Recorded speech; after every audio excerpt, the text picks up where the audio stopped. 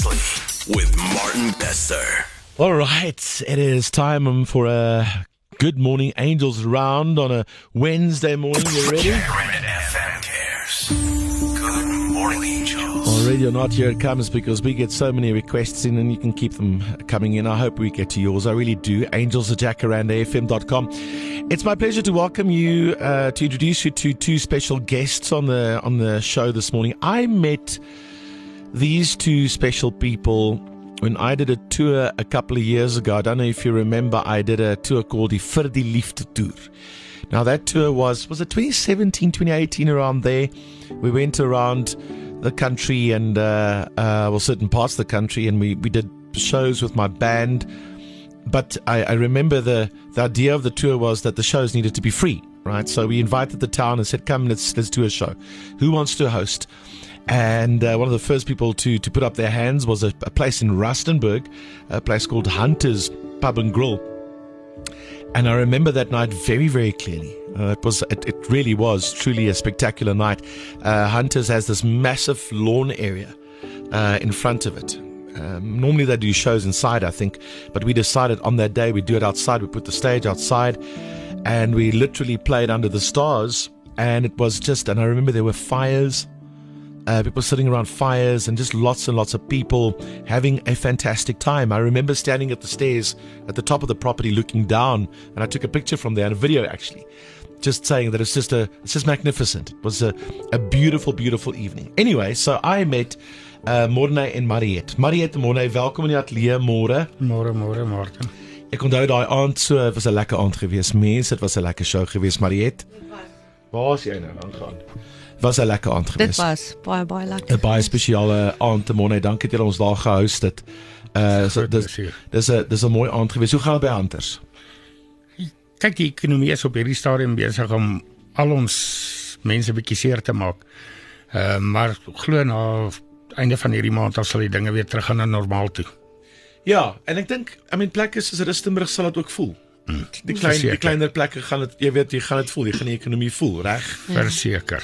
Almal voel dit daar, maar julle was altyd daar vir die mense gewees. I know you always tried your best to, bring them great entertainment. Probeer, ja. Ek dink my Pally Loafie was ook nou onlangs daar gewees. Absoluut. En goeie tyd gehad en so aan. En toe ek al die briewe sien inkom, and a number of people reached out to me and to Good Morning Angels and told me the story. I was really shocked to hear what happened. Morne, wat het gebeur? Man, ek het so bietjie meer as 'n jaar terug. Toe begin ek uit asem raak, my bene raak blou. En van daar af toe begin hy 'n ulcer maak. Alles het goed gegaan tot en met September. Ja, September laas. Toe begin alles agteruit gaan toe die somer kom. En eventually die 12de Desember. 10de Desember. 10de Desember. Toe sit ek op die stoel, toe ek grys in my gesig, toe sê Mariette vir my, nee, ek kan nie meer nie, jy kan nie meer nie, kan jy nou hospitaal toe vat. Toe ek by die hospitaal kom, toe sal het nie eens iets aan my gedoen, het net dadelik gesê, sal jy opneem, jy gaan môreoggend teater toe, wat ons daai goed skoon maak. Maar toe is my infeksietelling al ook oor die 350. So ek was eintlik gelukkig en net betyds by die hospitaal. Anders was daar dalk ander komplikasies gewees. En ja, na die tweede keer in die teater, toe sê die dokter vir my, sorry, ons kan nie meer nie. Toe sê ek, want dit was my 'n maklike keuse, na 'n jaar se pyn en goed, toe sê ek amputeer. Ek kan weer ander planne maak, ek gaan weer kan loop, maar my lewe is belangriker as om nou my bene te probeer het. So, en dis waar die amputasie toe vandaan gekom het. Amputeer hulle al twee bene? Al twee gelyk, ja. 2 ure operasie. For the sake of your health? Ja. Mariette? Ja. Morne sê hy was dadelik fyn daarmee gewees. Hy kon dit voel. Obviously, jou liggaam het vir jou gesê, dis nodig. Ja, It's necessary. Wat was jou gedagtes gewees? En is 'n saying wat ek, nadat ek die specialist gesien het, hy vir ons die opsies gegee het, of ons probeer hulle red, of ons moet amputeer, het ek vir die specialist ook daai dag gesê, I'd rather have him with no legs than dead with 2. Sure. So ja, nee, dit was net dat hy moet beter kom. Hy wil sy kinders sien groot word. Vir kinders julle? 2 seuns. Een is 'n matriek. Ja. Hoe gaan dit 'n matriek met hom? Goed, online. Hy het Desember toe hulle gesê het, hulle moet sy bene amputeer, toe het Marno na my toe gekom te sê vir my mamma, ek dink ek moet matriek online doen. Dat ek by die huis kan wees saam met Dara, hom kan help, Wow, hom kan ondersteun. dis amazing. Baie. Dis amazing van Baie. hom. Dis amazing van hom. Die aanpassing is seker groot. Die eerste maand was baie groot geweest. Is dit die moeilikste? Daai eerste maand? Ja, verseker. As 'n mens een amputasie het, kan jy nog op een been iets doen. Maar nou is jy gestrand op jou bed of in jou rolstoel of in die stoel wat jy sit. Jy kan niks anders doen nie. So ja, dit is 'n ding wat staan daar waar jy sit. Moet ek iemand altyd vra, bring dit. Dis die frustrasie ook. Want Okay. dit voel of jy 'n las is vir almal. Okay, Kan nie by daai glas uitkom, gee gou vir my aan asseblief. ek hoor vir jou. So ja. Luister, ons gaan nou verder chat. Dankie dat julle al die pad ingekom het van Rustenburg af. Dankie vir julle. Is lekker om julle gesigte weer te sien. Ons het onder ander omstandighede ontmoet. Maar die toer se naam, ironies genoeg of gelukkig genoeg, was vir die liefde toer gewees. And it's for me kind of significant that you are back here in studio, and I promise you we're going to talk about some more love in a couple of moments time. Maar kom ons doen eers gou die nuus en dan praat ons verder met Morney en Mariette van Hunters. Dit baie mense in die Rustenburg area ken ook nou al Hunters. Julle is al 'n hele rukkie daar, al jare. Dis 'n instansie in die Rustenburg area. Baie kunstenaars het al daar op julle verhoog gespeel. So ons gaan nou verder chat daaroor. Don't stop, turn it up. Let's go. Breakfast with Martin Bester. Rise and shine. It's your morning family. I've told you this many times before. One of my favorite things to do is, well, what I've been doing for many, many years, even before radio, is music. I love performing with my band, and because you meet people, you share your music, obviously. The recording the music is one thing, but when you take it out and you perform it for people and you do tours and things, man, you see our country in a way that you wouldn't otherwise, that I can tell you. I have seen some places that I would never otherwise see if it weren't for music. And you also meet people. The most amazing people as you go around the country, from place to place, whether it's the venue owners or just, people at the shows. You make friends along the way. You meet amazing people. A couple of years ago, I did a tour called Vir die Liefde Tour, For the Love. Vir die Liefde Tour. En ek het 'n tune geskryf met dieselfde naam, die toer gevat na plekke toe soos waar was ons nou gewees? Was Secunda en Centurion en 'n hele paar plekke in die Kalahari, the Ben en ja, oral oor die plek. En een van die plekke waar ons gestop het was in Rustenburg gewees, 'n plek genaamd Hunters Pub and Grill. En daar het ek die eienaars Morne en Mariette ontmoet. Amazing mense, regtig waar. Ons het 'n groot aand gehad en 'n verskriklike lekker konsert, en hulle het regtig waar bygedra tot die toer. Dis amazing geweest. Ons het nog kombers ook ingesamel, onthou julle dit? Ja.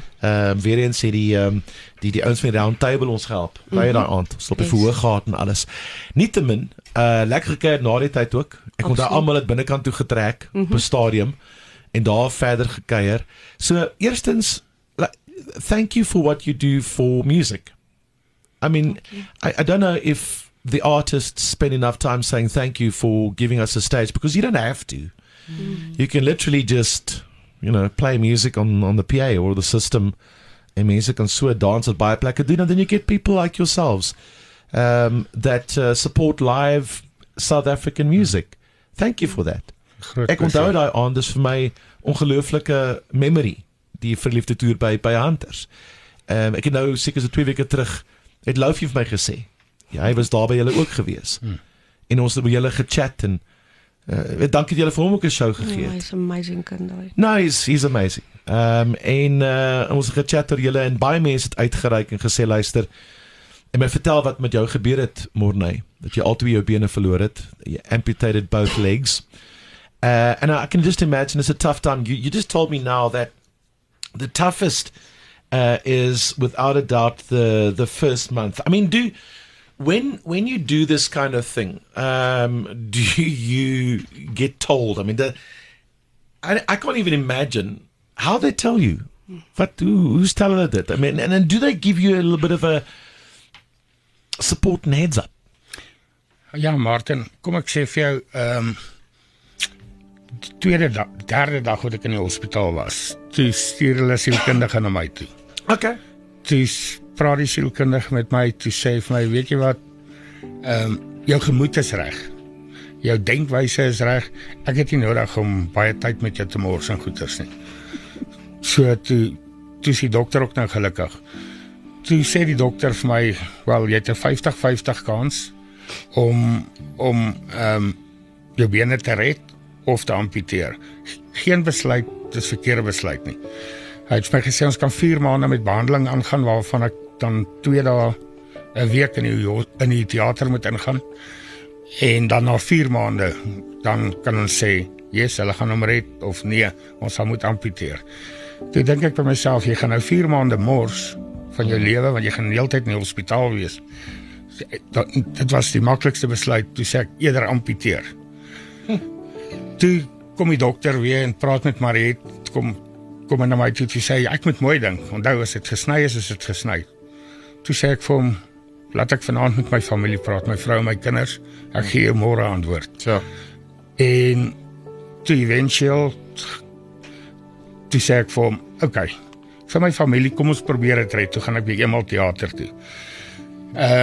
Uit die teater uitgekom, toe sê die dokter vir my en vir, sorry, jou eerste besluit was eintlik reg om te amputeer.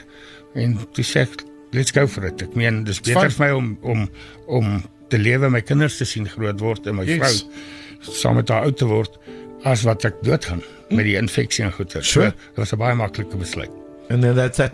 Ja, nee, kyk, ek hou van uitdagings. Hierdie is 'n groot een wat ek aangepak het. Ek weet jy hou van uitdagings. So, In the short time that I've known you, I know that, because of the follow-up, the next time that I was at theirs, they decided to put me up in a small plane. No, yeah. Okay. Yeah. And you know, I'm not big on, like, you know, tiny planes. Right. And they were like, nee, gaan vlieg 'n bietjie. Wat was die pilot se naam? Keith. Gaan vlieg 'n bietjie saam met Keith in this tiny plane, go and see Rustenburg from the sky.